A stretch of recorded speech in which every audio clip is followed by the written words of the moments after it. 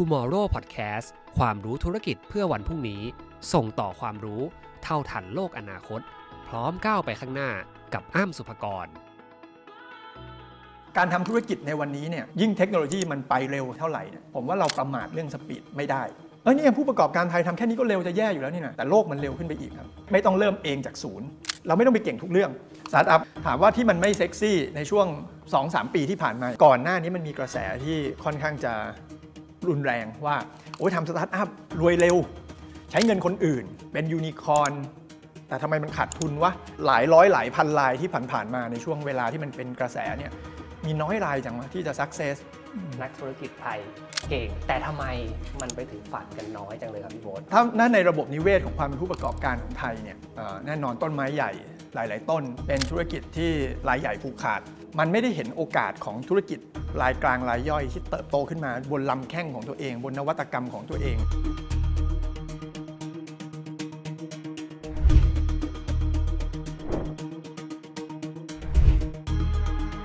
ช่วง 2-3 ปีที่ผ่านมาเนี่ยคำว่าทำสตาร์ทอัพไม่ได้ดูเซ็กซี่เหมือนเดิมแล้วอยากจะให้พี่โบ๊ทเล่าให้ฟังหน่อยครับเกี่ยวกับสถานการณ์ณปัจจุบันของธุรกิจสตาร์ทอัพในประเทศไทยเป็นยังไงครับจริงๆคำว่าสตาร์ทอัพคืออะไรก่อนดีกว่าเนาะสตาร์ทอัพมันคือ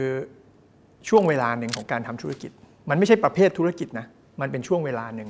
มันเป็นช่วงเวลาที่ธุรกิจเหล่านี้กำลังมองหา business model ที่จะสเกลได้และก็ทำซ้ำได้เติบโตได้อย่างก้าวกระโดดช่วงเวลาในการค้นหาเนี่ยมันก็สั้นยาวแตกต่างกันแล้วกันนะครับแต่ตราบใดก็ตามที่คุณยังค้นหาอยู่คุณยังต้องทดลองยังต้องลองผิดลองถูกอยู่อ่ะคุณมีความเป็นสตาร์ทอัพนะครับ SME บางคนก็เกิดมาด้วยเขียน business plan แล้วชัดเจนตั้งแต่แรกเลยไม่ได้เป็นสตาร์ทอัพก็ได้ส่วนพวกที่เป็นสตาร์ทอัพคือได้ทดลองของใหม่ยิ่งเทคโนโลยีใหม่การเปลี่ยนแปลงตลาดใหม่อะไรอย่างเงี้ยเกิดขึ้นมามันก็จะมีความเป็นต้องเป็นนักทดลองอยู่เยอะใช่ไหมครับทดลองตั้งแต่ว่า product คืออะไรครับ product เนี่ยไม่ใช่ว่าลวกก๋วยเตี๋ยวเนี่ยเรารู้จักอยู่แล้วเพราะนั้นลวกก๋วยเตี๋ยวเลยไม่ค่อยเป็นธุรกิจสตาร์ทอัพแต่ว่าถ้าเป็นธุรกิจเทคโนโลยีล่ะไม่ว่าจะเป็น AI blockchain หรือว่าแอปพลิเคชันหรือ big data อะไรที่ผ่านๆมาก็แล้วแต่ product มันก็ยังไม่ใช่คำตอบสุดท้ายมันต้องทดลอง product นี่ใช่ไหมเพราะว่าสตาร์ทอัพคือเป็นช่วงเวลาที่ต้องเติบโตแบบก้าวกระโดดใช่ไหมฮะแปลว่ากลุ่มเป้าหมายนี้ถ้าได้แล้วไม่พอต้องเติบโตอีกแปลว่ามันจะลองกลุ่มเป้าหมายอยู่เรื่อยๆซึ่งทั้งที่จริงๆถ้าเป็นนักธุรกิจปกติเริ่มจาก customer target ต้องชัดก่อนแต่ทำสตาร์ทอัพบอกว่าเฮ้ยไม่ชัดแต่ว่าต้องสเกลไปเรื่อยๆใช่ไหมฮะแล้วก็สุดท้ายคือเรื่อง business model ถ้าเป็น business plan ที่เราเขียนได้มันจะรู้อยู่แล้วเนี่ยกำไรเบื้องต้นเท่าไหร่กำไรสุทธิเท่าไหร่แต่ว่าเป็นสตาร์ทอัพบางทีแล้วยังไม่รู้เลยด้วยซ้ำว่ากำไรจะอยู่ตรงไหนรู้แต่ค่าใช้จ่ายรู้แต่ตัวเลขว่าลงอะไรไปแล้วได้ผลลัพธ์อาจจะเป็นจำนวนผู้ใช้จำนวน database หรืออะไรก็แล้วแต่เรารู้อย่างอื่นก่อนbusiness model หรือ profit model เนี่ยอาจจะมาทีหลัง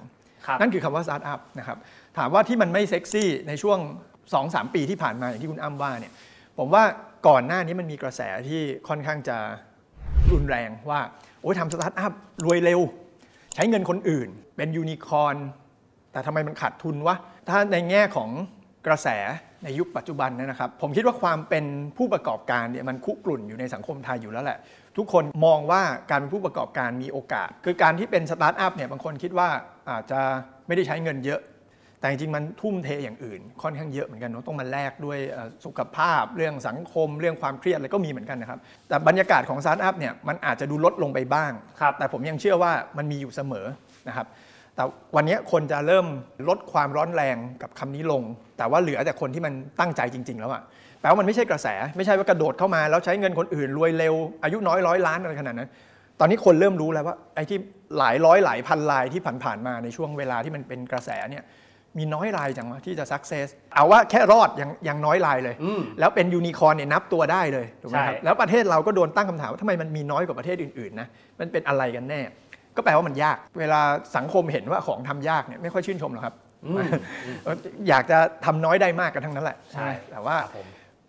เราเองก็ต้องมีกระบวนการเรียนรู้กับคำว่าสตาร์ทอัพกับคำว่าผู้ประกอบการแล้วก็แม้กระทั่ง SME ไทยนะครับตัวผมเองเนี่ยเป็น SME เหมือนกันผมเคยเป็น SME เริ่มต้นถัดมา10 ปีผมมาเป็นสตาร์ทอัพ embrace ทุกอย่างว่าองค์ความรู้ของสตาร์ทอัพแล้วอยากจะเติบโตผ่านการระดมทุนแต่สุดท้ายคำตอบของผมก็คือว่าผมได้เรียนรู้เยอะมากกับช่วงเวลาที่ผมเป็นสตาร์ทอัพและผมเลือกกลับมาเป็น SME ที่ มีศักยภาพในการโกรธต่อไปได้โอเคเพราะว่า SME เดิมที่ผมเคยเป็นก็มีศักยภาพในการเติบโตจำกัดครับแต่ส่วนสตาร์ทอัพมีศักยภาพในการเติบโตมากเลยครับแต่ว่าจะไปจบอยู่ตรงไหนหรือมี business model ที่เหมาะสมคืออะไรเนี่ยก็แล้วแต่ละคน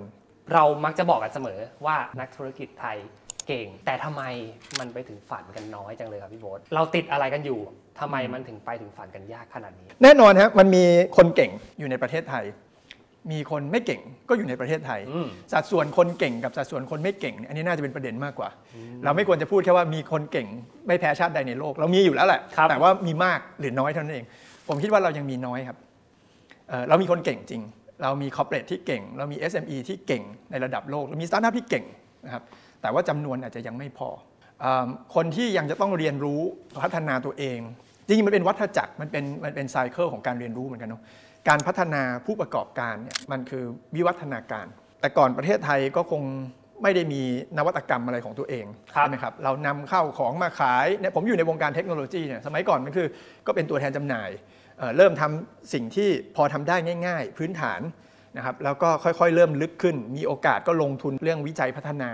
แล้วก็ค่อยๆต่อยอดบ่อยครั้งไม่เริ่มจากงานวิจัยพัฒนาก่อนแล้วค่อยลอนช์อะไรไปอย่างนั้นผู้ประกอบการไทยเนาะไม่ใช่แบบนั้นแล้วก็แต่ผมว่าก็เนี่ยพอไซเคิลมันเริ่มเปลี่ยนมันเริ่มเรียนรู้กันขึ้นไป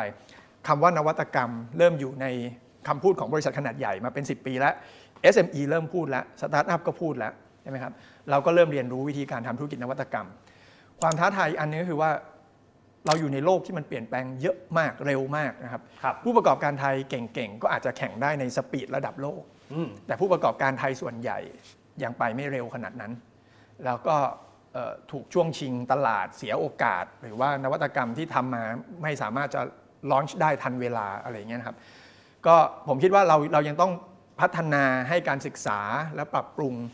คุณภาพของผู้ประกอบการไทยอีกเยอะประเด็นมันคือคุณภาพในจำนวนมากเนี่ยยังไม่ดีพอเมื่อกี้พี่โบ๊ทมีแต่ประเด็นหนึ่งนะครับเลยอยากจะถามต่อคือพี่โบ๊ทบอกว่าธุรกิจที่เป็นระดับคอร์ปอเรทในไทยเนี่ยเก่งมากเช่นกันนะครับแล้วก็ถ้าไปดูในลิสต์ท็อป 10 ของบริษัทที่ดีที่สุดในประเทศไทยทำกำไรได้มากที่สุดเนี่ยจริงๆแล้วบริษัทในเชิงนวัตกรรมก็อาจจะยังไม่ได้เยอะมากนะครับถ้าเทียบกับสิงคโปร์นะครับหรือว่าเทียบกับชาติอื่นที่เขาผลิตสตาร์ทอัพได้เยอะๆผมถามหน่อยว่าตรงนี้เป็นประเด็นไหมกับการที่ทำให้สตาร์ทอัพตัวเล็กตัวน้อยเนี่ยเกิดยากเป็นครับคือผมว่าถ้าในระบบนิเวศของความเป็นผู้ประกอบการของไทยเนี่ยแน่นอนต้นไม้ใหญ่หลายๆต้นเป็นธุรกิจสัมปทานเป็นธุรกิจที่รายใหญ่ผูกขาดใช่ไหมครับ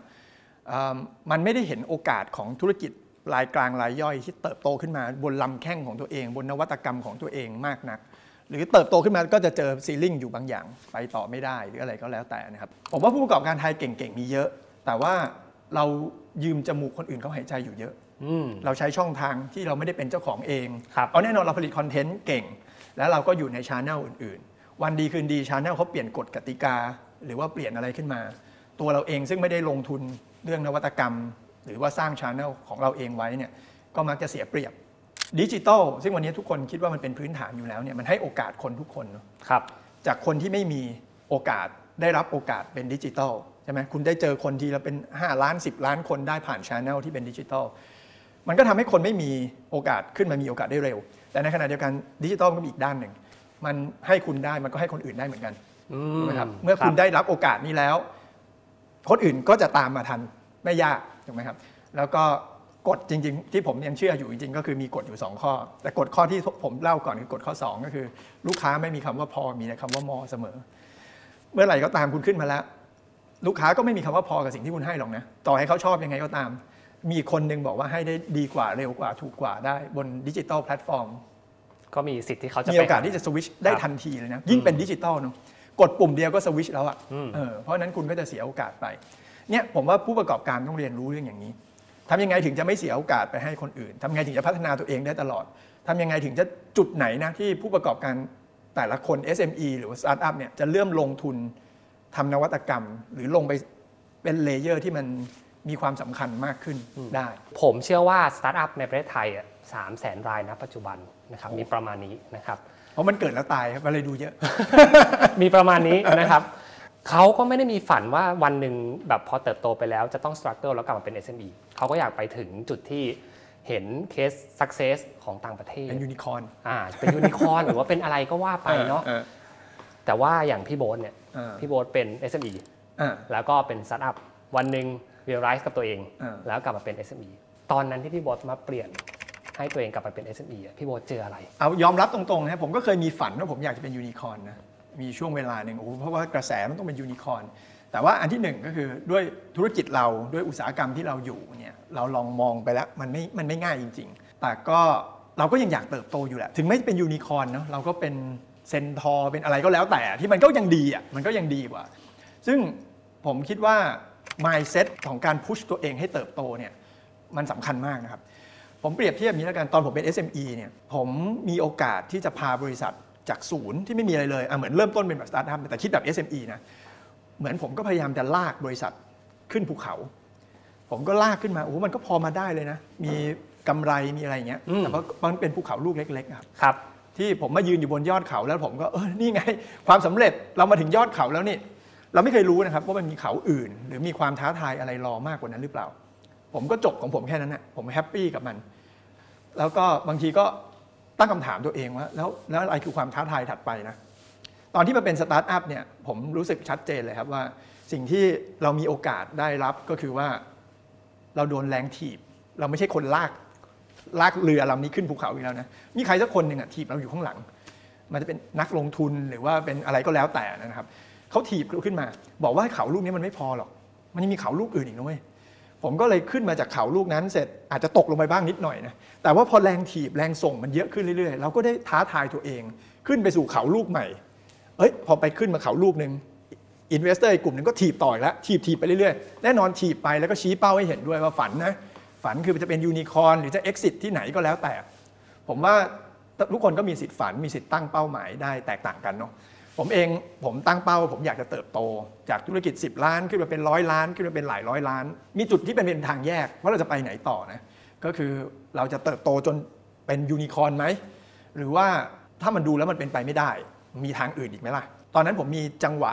ชีวิตด้วยแหละมันเป็น wake up call ของเรานะครับประมาณปี 2019 กับ 2020 นั่นแหละเป็นช่วงที่มีทั้งโควิดมีทั้งเรื่องปัจจัยภายนอกอะไรมาเยอะๆแล้วก็การ raise fund ในยุคที่สตาร์ทอัพเริ่มมีสัญญาณบับเบิ้ลที่ฝั่งอเมริกานะครับเพราะมันเริ่มแตกสัญญาณนี้มันลามมาทั่วโลกวันนั้นคือจุดที่ผมตัดสินใจว่าโอเคการเป็นสตาร์ทอัพ raise fund ไปเรื่อยๆโดนถีบให้สูงขึ้นเรื่อยๆเนี่ยพอถึงภาวะที่มันไม่แน่ไม่นอนผมก็เลยเลือกว่าผมจะต้องอยู่ด้วย business model ที่มัน sustain อยู่ได้ด้วยตัวเองยืนบนลำแข้งตัวเองให้ได้แล้วไม่ใช่ว่าจะต้องทำธุรกิจไปแล้วก็ตั้งเป้าหมายไปทุกๆ18 เดือน raise fund ระดมทุนเป็นรอบๆมองย้อนกลับไปเนี่ย10 ปีที่ผ่านมาที่ผมทำธุรกิจแล้วต้อง raise fund ไปเรื่อยๆเนี่ยถือว่าไม่น่าเสียดายเลยนะเพราะว่าไม่งั้นผมจะอยู่บนยอดเขาเล็กๆลูกเดิมมองย้อนกลับมาผมเดินมาไกลมากเลยเนาะด้วยการที่แลกกับอะไรบ้างแลกกับเพรสเชอร์มากมายดาร์กไซด์ของสตาร์ทอัพนะที่เราเห็นคนแถลงข่าวกันแบบปรบมือคนนี้เป็นยูนิคอร์นปิดโรงแรมแถลงเอาเข้าจริงๆแล้วผมรู้เลยว่าสตาร์ทอัพโฟลเดอร์มีภาระอันหนักหน่วงไม่แพ้กันมีคนรีเจ็คเขามากกว่าคนที่เลือกยอมรับลงทุนกับเขาแต่ว่าผมค้นพบว่าจริงๆแล้วที่นักลงทุนมาเลือกลงทุนให้กับเราเนี่ยเขาไม่ได้เอาเงินมาให้เราเขาเอาความคาดหวังมาให้เราครับแล้วเราจะต้องแบกความคาดหวังมหาศาลเลยเนาะแล้วเราจะต้อง deliver ความคาดหวังนั้นให้ได้ภาระของสตาร์ทอัพที่ได้รับเงินลงทุนมาจริงๆแล้วเครียดถึงแม้จะพูดว่าใช้เงินคนอื่นแต่มันไม่ใช่เงินคนอื่นทั้งหมดหรอกมันก็มีเงินเราอยู่ในนั้นตั้งเยอะเขาเอาเงินมาให้เขาแบ่งอนาคตเราไปบางส่วนหุ้นที่เขาเอามาให้มันคืออนาคตของเราที่เราถูกแบ่งออกไปนะครับถ้าเราทำได้โอเคมันก็ทั้งสองฝ่ายก็คงดีใจแต่ 90% ของสตาร์ทอัพเฟลซึ่งเจ็บปวดทั้งสองฝ่ายนักลงทุนก็เจ็บปวดสตาร์ทอัพตัวเองผมว่าเจ็บปวดหนักไม่แพ้นักลงทุนที่จะทำอะไรไม่สำเร็จครับแต่นั้นคือกระบวนการเรียนรู้ 90% ของสตาร์ทอัพที่ตายไปแล้วไปไหนผมคิดว่าส่วนหนึ่งถ้าผู้ประกอบการคนนั้นเลือกที่จะเป็นผู้ประกอบการต่อไปเป็น serial entrepreneur เขาจะมีภูมิคุ้มกันที่เก่งขึ้นแล้วเก่งขึ้นจริงๆนะครับถ้าได้ล้มไปเนี่ยมันจะได้มีบทเรียนมากๆแล้วควรจะเก่งขึ้นเพราะนั้นไซเคิลวัฏจักรของมันเนี่ยก็แน่นอนมันจะมีผู้ประกอบการที่เก่งขึ้นเรื่อยๆแต่ในขณะเดียวกันก็ต้องมีบ้างนะครับที่บอกว่าไม่เอาละเข็ดแล้วว่าการเป็นสตาร์ทอัพเจ็บปวดเหลือเกินเขาก็อาจจะกลับไปเป็นคนที่ ไปสารฝันให้กับคนอื่นไปจอยคอร์ปอเรทเฟลเลียนเป็นบทเรียนที่ดีไม่ว่าจะได้กลับไปทำงานตรงไหนก็แล้วแต่ว่าสังคมไทยครับไม่ค่อยเปิดพื้นที่ให้คนที่ทำอะไรผิดทำอะไรเจ๊งได้มีโอกาสทำอะไรเรียนรู้ไปด้วยกันเพราะเราก็จะเชิดชูแต่เนี่ยอายุน้อย100 ล้านทำถูกตลอดถ้าเกิดว่าวันนี้มีเมสเสจอยากจะบอกกลุ่มนักลงทุนว่าควรจะวางตัวยังไงให้สตาร์ทอัพเนี่ยเติบโตอย่างมีคุณภาพสามารถได้เรียนรู้ได้พี่โบ๊ทคิดว่าเขาควรจะวางตัวยังไงครับนักลงทุนที่อยากลงทุนกับสตาร์ทอัพเนี่ยจริงๆต้องมองว่าเขามีเงินและเขามีทางเลือกด้วยนะเขาไปเงินก้อนเดียวกันไปลงกับสตาร์ทอัพสิงคโปร์ไปลงทุนกับสตาร์ทอัพในประเทศพัฒนาแล้วหรือซิลิคอนวัลเลย์ดีกว่าไหมทำไมเขาต้องมาลงทุนกับสตาร์ทอัพไทยรักชาติมั้งผมว่ามีบางคนก็บอกว่าก็อยากจะสร้างอีโคซิสเต็มอยากให้โอกาสเด็กไทย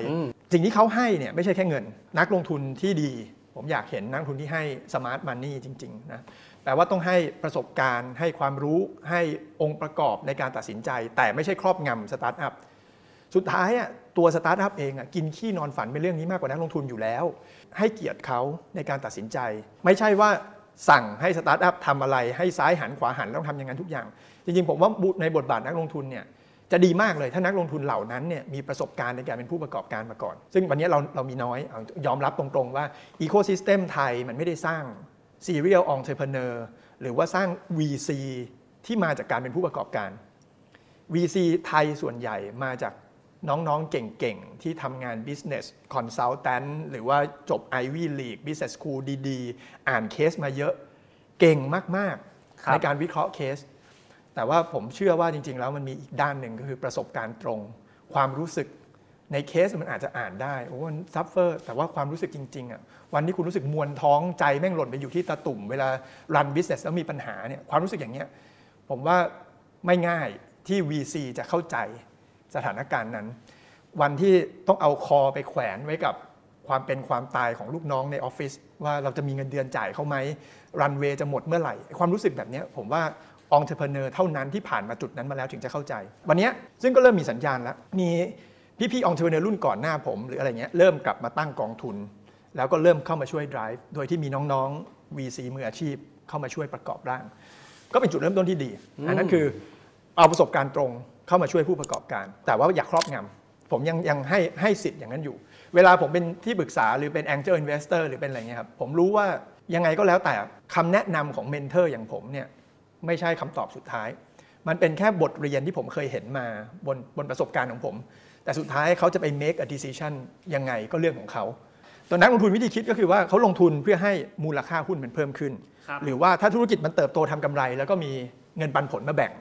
หลักการของนักลงทุนมันเป็นแค่นั้นเองนักลงทุนเวลาลงทุนสตาร์ทอัพคิดแบบนี้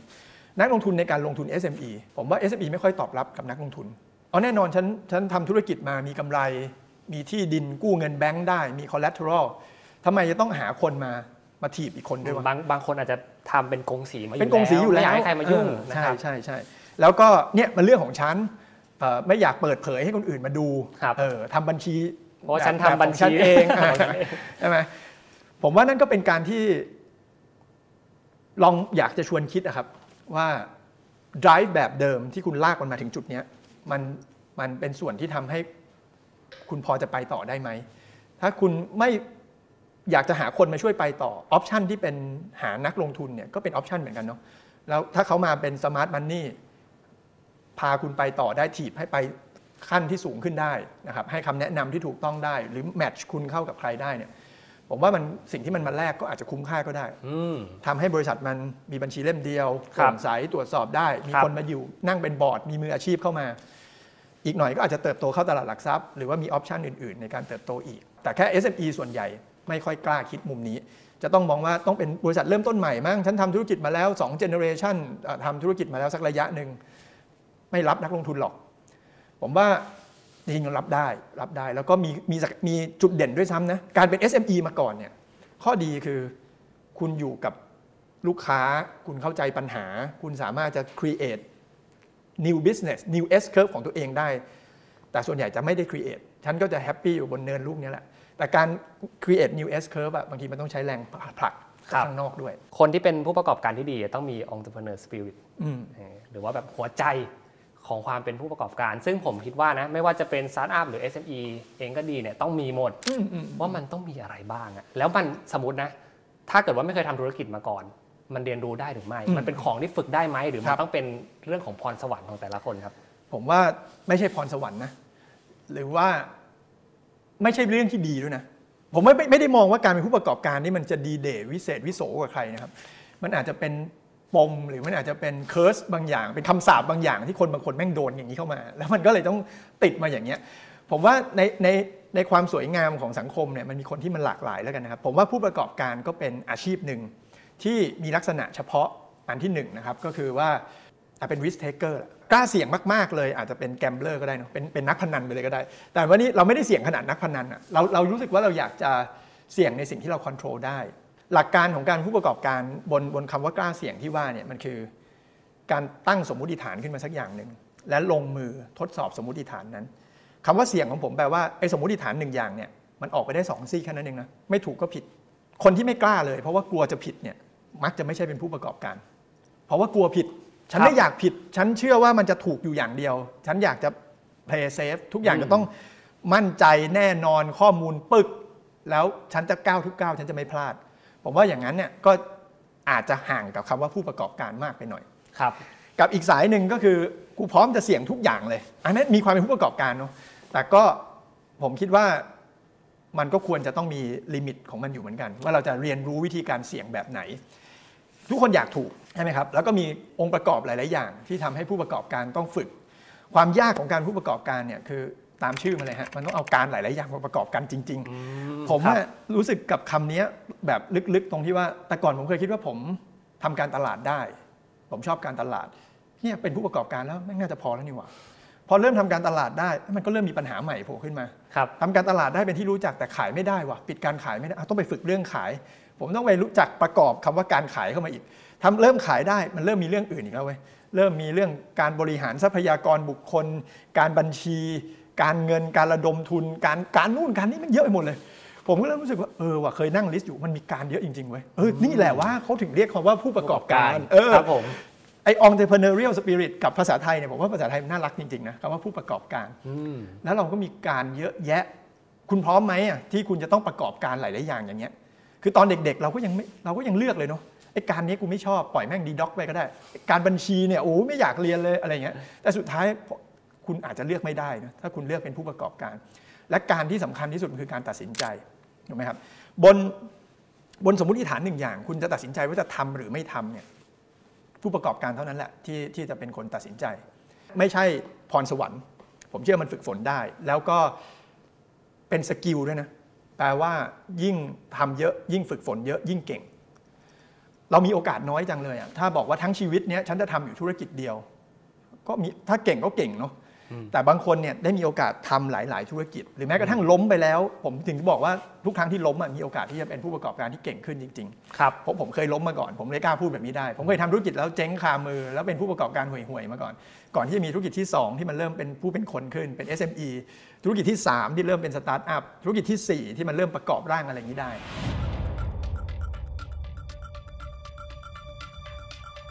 ผมเชื่อว่านะทุกคนรู้กันดีอยู่แล้วเราในฐานะนักธุรกิจนะครับหรือว่านักลงทุนเองก็ดีเนี่ยเวฟนี้ของ innovation เวฟนี้ของเทคโนโลยีก็คือเวฟของ generative AI นะครับเรื่องของ AI ต่างๆ deep tech อะไรที่ต่อท้ายด้วยคำว่า deep tech มันก็จะ beyond ขึ้นไปใช่ไหมครับถ้าเกิดว่าวันนี้มีคนที่เตรียมพร้อมมีไอเดียพร้อมจะทำสตาร์ทอัพแล้วอยากปรับตัวเองให้เข้ากับบริบทหรือว่าเพนพอยท์ที่มันอาจจะมีโอกาสในประเทศไทยได้เนี่ยเราควรจะเริ่มต้นมองจากภาพไหนก่อนเพื่อให้เรามีโอกาสก็เริ่มจากกฎข้อ1ที่ไหนมีปัญหาที่นั่นมีโอกาสที่ไหนมีความห่วยช้าแพงที่นั่นมีโอกาสก็ยังยืนยันเหมือนเดิมว่าประเทศนี้เต็มไปด้วยความห่วยช้าแพงแล้วหลายๆอย่างเป็นความห่วยช้าแพงที่แบบสเปซิฟิกด้วยว่ามันต้องเป็นที่นี่เท่านั้นเนี่ยนี่คือจุดเริ่มต้นที่ดีนะครับเราเริ่มอยู่กับปัญหาตั้งใจจะแก้ปัญหาด้วยวิธีอะไรเดี๋ยวว่ากันอีกทีนะแต่ว่าเข้าใจปัญหาเนี่ยปัญหาที่มันเฉพาะเจาะจงสำหรับประเทศไทยที่ประเทศอื่นไม่ได้มีง่ายๆผมว่านั่นเป็นจุดเริ่มต้นจากปัญหาเนี่ยขั้นถัดมาคือ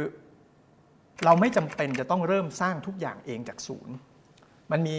แบบที่ว่านะครับมันมีขบวนรถไฟแห่งโอกาสมันมีเทคโนโลยีอะไรมาแล้วเนี่ยบ่อยครั้งเนี่ยเรามักจะคิดสวนไปบอกว่าเฮ้ยเราจะต้องเป็นคนไปทำอย่างนั้นอย่างนี้เองหรือเปล่าเราจะต้องไปทำแข่งกับคนที่ทุนหนากว่าเราเทคโนโลยีล้ำกว่าเราแบบที่คุณอ้ำว่าเมื่อกี้แล้วทำมาก่อนเราแล้วอะไรเงี้ยผมว่าบางทีเราเลือกได้ วิธีคิดของผมเนี่ยมองเนื่องจากว่าได้เรียนรู้ธุรกิจประเภทที่เป็นแพลตฟอร์มบิสเนสขึ้นมาผมเชื่อว่าวงการนวัตกรรมหรือวงการธุรกิจไทยหรือแม้กระทั่งประเทศไทยเองก็เป็นแพลตฟอร์มเหมือนกันแพลตฟอร์มแปลว่าที่ให้คนมาเหยียบแล้วคนมาเหยียบมีโอกาสไปได้ไกลขึ้นครับประเทศไทยเป็นที่ที่ให้คนมาเหยียบใช่เราอยู่ในประเทศนี้แล้วเราหวังว่าประเทศนี้จะพาเราไปไกลขึ้นถ้าไม่งั้นเราก็ย้ายประเทศครับเราย้ายแพลตฟอร์มไปอย่างนั้นได้เพราะค้าแม่ค้าออนไลน์บอกว่าไม่พอใจแพลตฟอร์มนี้ฉันย้ายไปอีกแพลตฟอร์มหนึ่งได้เพราะว่าที่ใหม่มีโอกาสให้ดีกว่าวันนี้ผมว่าประเทศคือแพลตฟอร์มคำถามคือวิธีคิดของประเทศวิธีคิดของระบบเศรษฐกิจแล้วก็นวัตกรรมเนี่ยควรจะเป็นยังไงการเป็นแพลตฟอร์มเนี่ยแปลว่าจะต้องดูแลคนมากกว่า2ซีกเป็นต้นไปนะครับเรียกว่า multi sided แปลว่าต้องมีคนซื้อต้องมีคนขายต้องมีองค์ประกอบนู่นนี่นั่นมันเป็นภาระในการทำธุรกิจที่ค่อนข้างยากเนาะถ้าเลือกจะทำแพลตฟอร์มแล้วเนี่ยผมว่ามันยากนักธุรกิจหลายๆคนเนี่ยนะครับเริ่มต้นมาเขาจะทำธุรกิจที่ไม่ได้เป็นแพลตฟอร์มมาก่อนผมเองก็ไม่ได้เป็นแพลตฟอร์มมาก่อนตอนแรกเราเป็นธุรกิจที่เป็นท่อเรียกว่าไพป์ไลน์คือมีวัตถุดิบอะไรสักอย่างหนึ่งหรือว่าทรัพยากรอะไรสักอย่างหนึ่งใส่ไปที่ปลายท่อด้านหนึ่งผ่านกระบวนการเพิ่มมูลค่าแล้วได้สินค้าหรือบริการใหม่ที่มีมูลค่ามากกว่าเดิมผมเชื่อว่าทุกๆธุรกิจครับ SME ไทยส่วนใหญ่เป็นไพป์ไลน์คุณเป็นตัวแทนจำหน่ายสินค้าตัวหนึ่งสร้างคุณค่าเพิ่มไลฟ์ขายของเสร็จคนชอบเยอะแยะขายของได้เยอะขึ้นอันนี้เป็นไพป์ไลน์แต่พอถึงจุดหนึ่งที่ผมจะชวนคิดก็คือว่าคุณสามารถจะสร้างคุณค่าเพิ่มด้วยวิธีคิดได้ว่าคุณจะเปลี่ยนตัวเองจากไพป์ไลน์จากท่อนี้ให้กลายเป็นแท่นได้ไหมเปลี่ยนให้เป็นแท่นให้กับคนอื่นถ้าคุณไลฟ์ขายของเก่งคุณอาจจะเปิดชาแนลที่พร้อมจะให้สินค้าอะไรก็ได้มาผ่านคุณสิคุณก็เริ่มเป็นแพลตฟอร์มให้กับคนอื่นแล้วโดยที่คุณไม่ต้องมาใช้เทคโนโลยีไม่ต้องเขียนโปรแกรมเองเลยนะแต่คุณเป็นแพลตฟอร์มให้คนอื่นได้คุณอ้ำก็เป็นแพลตฟอร์มให้คนอื่นได้นะผมว่าทุกคนเป็นแพลตฟอร์มให้คนอื่นได้ถ้าเราเริ่มมีความชำนาญเก่งในเรื่องบางเรื่องเสร็จแล้วเราต้องลงทุนต่อครับผมคิดว่าบ่อยครั้งเนี่ยเราจบอยู่แค่นี้เพราะว่าไม่มีใครมาพุชเราต่อฉันก็เป็นได้ประมาณนี้แหละแต่พอผมว่าเพราะระบบทุนนิยมหรือระบบ VC หรืออะไรก็แล้วแต่เนี่ยมันขับเคลื่อนอย่างนี้ว่าเฮ้ยทำแค่นี้ไม่พอมีโอกาสไหมที่จะโตมากกว่านี้อีก5เท่าโตมากกว่านี้อีก10เท่าเราเลยต้องคิดเยอะขึ้นลงไปทำอะไรต่อลงไปทำฐานรากของนวัตกรรมสิ่งนี้ได้ไหมไปทำอินฟราสตรัคเจอร์ได้ไหมจะได้ให้คนอื่นขึ้นมาเหยียบเราอีกแล้วจะได้ไปขึ้นไกลขึ้นอีกนั่นคือวิธีคิดภาพใหญ่ก่อนนะครับ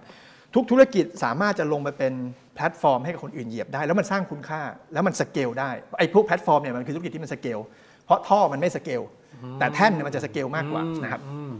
บทีนี้ถ้าเราจะทำอะไรสักแท่นหนึ่งอ่ะคุณไม่ต้องไปทำระบบคลาวด์เองแล้วมั้งเพราะว่าวันนี้ระบบคลาวด์มีคนที่ทำได้ดีกว่าคุณทั้งโลกอยู่แล้วที่สเกลเขาใหญ่กว่าคุณก็เลยเลือกเป็นแพลตฟอร์มที่อยู่บนแพลตฟอร์มอื่นธุรกิจผมเนี่ยทำเทคโนโลยีแต่ผมก็อยู่บนแพลตฟอร์มที่ชื่อว่าคลาวด์ยี่ห้อนั้นยี่ห้อนี้ไอ้คลาวด์เนี่ยก็อยู่บนแพลตฟอร์มที่ชื่อว่าอินเทอร์เน็ตก็อยู่บนแพลตฟอร์มที่ชื่อว่าคอมพิวเตอร์อะไรเงี้ยคอมพิวเตอร์ก็อยู่บนแพลตฟอร์มที่ชื่อว่าระบบไฟฟ้าอะไรอย่างนี้ถูกไหมทุกคนอยู่บนแพลตฟอร์มอื่นๆทั้งนั้นแหละใช่ไหมครั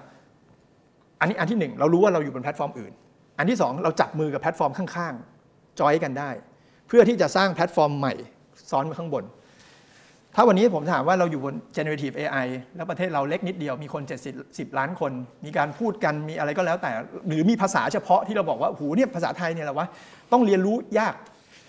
ผมคิดว่าเราประเมินมันผิดไปนี่ความเห็นส่วนตัวนะครับผมเชื่อว่า generative AI มันฉลาดแล้วมันก็เร็วกว่าที่คิดมากให้มันเรียนภาษาไทยวันนี้มันดีขึ้นเรื่อยๆ9 เดือน10 เดือนที่ผ่านมาที่ตั้งแต่เราเริ่มใช้ ChatGPT อยู่ทุกๆวันเราพบแล้วว่ามันดีขึ้นแล้วมันฉลาดขึ้นผมไม่รู้ว่าหน่วยงานรัฐขอทุนทันหรือยังด้วยจะพัฒนาวิจัย generative AI ภาษาไทยแต่ว่าเทคโนโลยีมันไปเร็วแล้วเพราะฉะนั้นผมเชื่อว่า collaboration กับแพลตฟอร์มอื่นที่มีอยู่แล้วอาจจะเป็นทางออกให้มันเร็วขึ้นเพราะคีย์มันคือเรื่องสปีดครับการทำธุรกิจในวันนี้เนี่ยยิ่งเทคโนโลยีมันไปเร็วอย่างนี้เท่าไหร่เนี่ยผมว่าเราประมาทเรื่องสปีดไม่ได้เดิมทีเราคิดว่าสปีดแบบนี้เร็วแล้วนี่ผู้ประกอบการไทยทำแค่นี้ก็เร็วจะแย่อยู่แล้วนี่นะแต่โลกมันเร็วขึ้นไปอีกครับผมว่าเราต้องพุชตัวเองมากขึ้นในเรื่องสปีดแล้วก็เลือกที่จะ collaboration เลือกที่จะอยู่บนแพลตฟอร์มที่ถูกต้องไม่ต้องเริ่มเองจากศูนย์เราต้องเข้าใจมันแหละแต่ไม่จำเป็นต้องไปเริ่มทำเองเราเจอสตาร์ทอัพหรือ SME หลายคนหรือแม้กระทั่งคอร์ปอเรทวนเวียนทำเรื่องเดียวกันเพราะว่าไม่ยอมคุยกันเอามาจับมือกันดิเรื่องแบบนี้ไม่ต้องไปเวสไม่ต้องไประดมทุนมาทิ้งขว้างเลยเพราะสุดท้ายไม่ต้องมาทำอะไรพื้นฐานเหมือนกันร่วมกันดีกว่าผมว่ามันเป็นการใช้อย่างฉลาดแล้วก็ตั้งเป้าหมายให้มันถูกเราไม่ต้องไปเก่งทุกเรื่องเริ่มจากเลือกเรื่องที่จะเก่ง แล้วจะเก่งในระดับไหนก่อนผมว่าบางอย่างเราต้องเอาให้แคชอัพก่อนเอาให้ยังไม่ต้องสตาร์ทอัพก็ได้เอาให้แคชอัพคนอื่นให้ทันก่อนตั้งเป้าสิว่าเราจะเก่งเรื่องนี้ไอ้ซอฟต์พาวเวอร์หรือว่าเรื่องอะไรก็แล้วแต่ creative product ใช่ไหมนี่เพิ่งมีงานวิจัย GII ที่เพิ่งออกมาใช่ไหมครับว่าเรามีอันดับหนึ่งของโลกอยู่เรื่องหนึ่งคือสัดส่วนของ creative product เยอะที่สุดในโลกโอ้เหมือนจะภูมิใจนะแต่เขาพูดถึงสัดส่วนของ creative product แปลว่ามึงทำ product อื่นไม่ค่อยเป็นแต่ทำเป็นแต่พวก creative product เอาแน่นอนเราส่งออก soft power ส่งออกหนังส่งออกใช่เก่งแต่แปลว่า physical ทำไม่ค่อยได้เลยนะไม่มีความ variety เกิดขึ้นเราไม่มี variety ใช่ก็นั่นแหละครับผมคิดว่าเรารู้ว่าเราควรต้องเก่งอะไรเรื่องอะไรที่ควรจะต้อง catch up บ้างแล้วก็เลือกกลยุทธ์ให้มันถูกขอให้พี่โบ๊ททำนายอนาคตหน่อย2024นี้ธุรกิจประเภท SME สตาร์ทอัพพี่โบ๊ทคิดว่าภาพมันจะเป็นประมาณไหนครับแยก2กลุ่มนะฮะอันนี้ความเห็นส่วนตัวผมคิดว่ากระแสสตาร์ทอัพมันมาถึงไซเคิลที่ตอนแรกมันเริ่มจากไม่มีอะไรเนาะแล้วก็มาช่วงพีคเลยใครๆก็อยากเป็นสตาร์ทอัพเด็กมัธยมเด็กมหาวิทยาลัยอยากเป็นสตาร์ทอัพมากแล้วก็พบว่าเฮ้ยมันยากกว่าที่คิดก็มาเจอเรียกว่าอะไรหุบเหวแห่งความตื่นรู้เฮ้ยจริงๆมันยากนี่หว่าแล้วก็พอผ่านจุดนั้นมาแล้วเริ่ม enlightenment แล้วใช้แล้วมันเหลือแต่กรองคนมาที่ตั้งใจจริงๆผ่านประสบการณ์มาแล้วหรือบางคนก็ไปเก็บประสบการณ์จากการทำบริษัทสตาร์ทอัพมาก่อนใช่ไหมครับเห็นแพทเทิร์นเห็นองค์ประกอบแล้ววันถึงเวลาที่เขาเริ่มสุกงอมทางด้านวัยวุฒิคุณวุฒิเขาเริ่มมาทำธุรกิจเองผมว่าวันนี้เราอยู่ในเวฟยุคนั้นก็คือมีคนที่เรียกว่าอะไรทหารผ่านศึกเยอะขึ้นและกำลังเริ่มต้นบนคำถามใหม่บังเอิญว่าจังหวะมันมาพอดีเทคโนโลยีเปลี่ยนกติกาโลกกำลังจะเปลี่ยนเป็นเรื่อง ESG เป็นเรื่อง decarbonization คนใส่ใจเรื่องนี้มากขึ้นและให้คุณค่ากับมันมากขึ้นผมว่าเวฟนี้ยังมีโอกาสแล้วก็เนี่ยต้องใช้ทุกองค์ประกอบแหละครับสนับสนุนกันผมเชื่อว่าสตาร์ทอัพปีหน้ามีโอกาสที่จะเกิดในเซกเมนต์เซกเตอร์ที่เป็น real sector มากขึ้นแล้วก็ climate tech มีศักยภาพสูงโอเคส่วนฝั่ง SME ผมว่าก็เรียกว่าอะไรปัจจัยภายนอกมันรุมเร้าและสร้างความกดดันโอ้โหสงครามค่าเงินอะไรดูแย่ไปหมดเลยผมเชื่อว่าเป็นปีที่ยากลำบากของ SME แน่ๆนะครับผมเองก็ต้องตั้งรับแต่ว่าในขณะเดียวกันเนี่ยผมเชื่อว่า SME ควรจะต้องใช้โอกาสนี้ปรับตัวว่าจะหา new S curve ของตัวเองยังไงก่อนที่มันจะสายไปกว่านี้ก่อนที่ตลาดมันจะพังหนักไปกว่านี้วิธีคิดคือบางอย่างที่แบ่งออกมาได้มาค้นหา new S curve แล้วแบบที่บอกเมื่อกี้ครับใช้สูตรเมื่อกี้คอลแลบกับคนอื่นใช้เทคโนโลยีใหม่ไม่ว่าจะเป็น AI หรืออะไรก็แล้วแต่เทสมันให้เร็วเชื่อในสปีดแล้วก็ทดลองมันในภาวะตลาดอย่างเงี้ยผมเชื่อว่าก็จะมีธุรกิจเกิดใหม่ได้เสมอมี business model เกิดใหม่ได้เสมออยู่ที่ใครจะจับได้หรือเปล่าแล้วก็ SME ผมถือว่ามีข้อได้เปรียบมีทุนมีอะไรอยู่แล้ว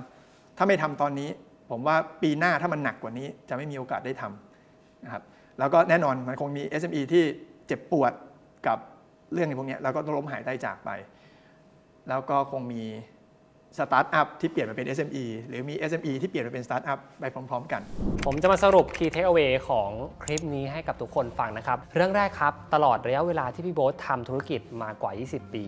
ทำมาทุกตำแหน่งแล้วครับไม่ว่าจะเป็นสตาร์ทอัพเองก็ดีเป็นผู้ประกอบการ SME นะครับรวมถึงเป็น Advisor เป็น VC พี่โบ๊ทผ่านมาหมดแล้วสิ่งหนึ่งที่พี่โบ๊ทรู้สึกว่าจำเป็นจริงๆกับการได้ทำธุรกิจนะครับไม่ว่าจะเป็นเซกเตอร์ใดก็ตามก็คือ Entrepreneur Spirit นะครับสิ่งที่เรียกว่าหัวใจของผู้ประกอบการคำว่าผู้ประกอบการนะครับก็คือการที่เอาการหลายๆอย่างเนี่ยมาประกอบกันเพราะฉะนั้นนะครับก็ต้องกล้าที่จะเสี่ยงกล้าที่จะทำอะไรหลายๆอย่างไปพร้อมๆกันกล้าที่จะเรียนรู้และก็รับมือกับความล้มเหลวเปลี่ยนมันเป็นบทเรียนและพัฒนามันต่อในครั้งต่อๆไปที่เราเสี่ยงนะครับ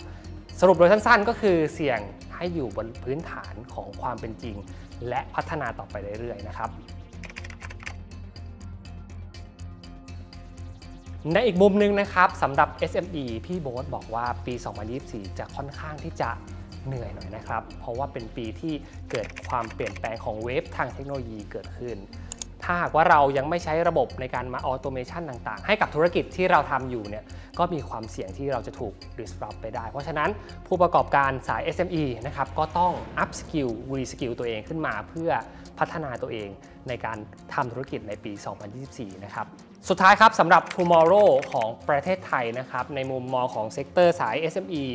สตาร์ทอัพนะครับเราจะสามารถเป็นผู้ชนะได้ไม่ว่าจะเป็นเซกเตอร์อะไรก็ตามที่เราหาโอกาสกันมาเมื่อสักครู่นี้พี่โบ๊ทบอกว่าจริงๆแล้วในทุกธุรกิจเนี่ยมีโอกาสเกิดขึ้นอยู่แล้วแต่มากกว่าคำว่าโอกาสที่เป็นปัจเจกแล้วเนี่ยเราควรจะเกิดความร่วมมือกันทั้งในแง่ของภาครัฐและภาคเอกชนนะครับคนที่เป็น SME เองก็ต้องปรับตัวนะครับที่จะกล้าที่จะลงทุนกับนวัตกรรมใหม่ๆมากขึ้นส่วนคนที่เป็นสตาร์ทอัพเองนะครับก็ต้องกล้าที่จะเสี่ยงลองหาS-curve ใหม่ๆให้กับธุรกิจของตัวเองนะครับส่วนสุดท้ายก็คือกลุ่มของ VC นะครับกลุ่มของนักลงทุนก็ต้องมี mindset ที่ healthy กับคนที่ทำธุรกิจเพื่อให้ธุรกิจเนี่ยมันลงตัวมากขึ้นเห็นภาพเห็นวิสัยทัศน์เดียวกันแล้วการเดินทางพัฒนาประเทศไทยก็จะดีขึ้นตามลำดับครับสร้างการเติบโตอย่างก้าวกระโดดให้กับธุรกิจไทยและพัฒนาธุรกิจควบคู่กับความยั่งยืนกับงาน Corporate Innovation Summit หรือ CIS 2023 ในธีม Accelerating Growth While Saving the World พบกับคริสโคเวิร์ดผู้อยู่เบื้องหลังการสร้าง Siri ใน iPhone คริสโตเฟอร์มอรีแห่ง Type One Energy บริษัทพลังงานแรกของโลกที่มีแผนการนำนิวเคลียร์ฟิวชั่นมาให้บริการกับผู้บริโภคมิเชลคูแห่ง Deloitte SG บริษัทให้คำปรึกษาแนวหน้าที่โฟกัสเรื่องการสร้างการเปลี่ยนแปลงของโลกจากโอกาสทางธุรกิจและเทคโนโลยีและผู้นำด้านนวัตกรรมมาร่วมสร้างเน็ตเวิร์กที่ประเทศไทยกว่า 2,000 คนพร้อมอัปเดตเทรนด์ธุรกิจแห่งอนาคตครอบคลุมเนื้อหา Corporate Innovation Sustainability Deep Technology People Transformation และ Future of Investment งาน CIS 2023 จัดขึ้นระหว่างวันที่ 14-15 พฤศจิกายน 2566 ที่ True Digital Park และพิเศษครับสำหรับคนที่สนใจร่วมงานเพียงกรอกโค้ด Today ที่ช่องทางการสั่งซื้อหน้าเว็บไซต์ Event Pop รับส่วนลดทันที 1,000 บาทร่วมคว้าโอกาส New S-Curve ให้ธุรกิจไทยในงาน CIS 2023 ครับ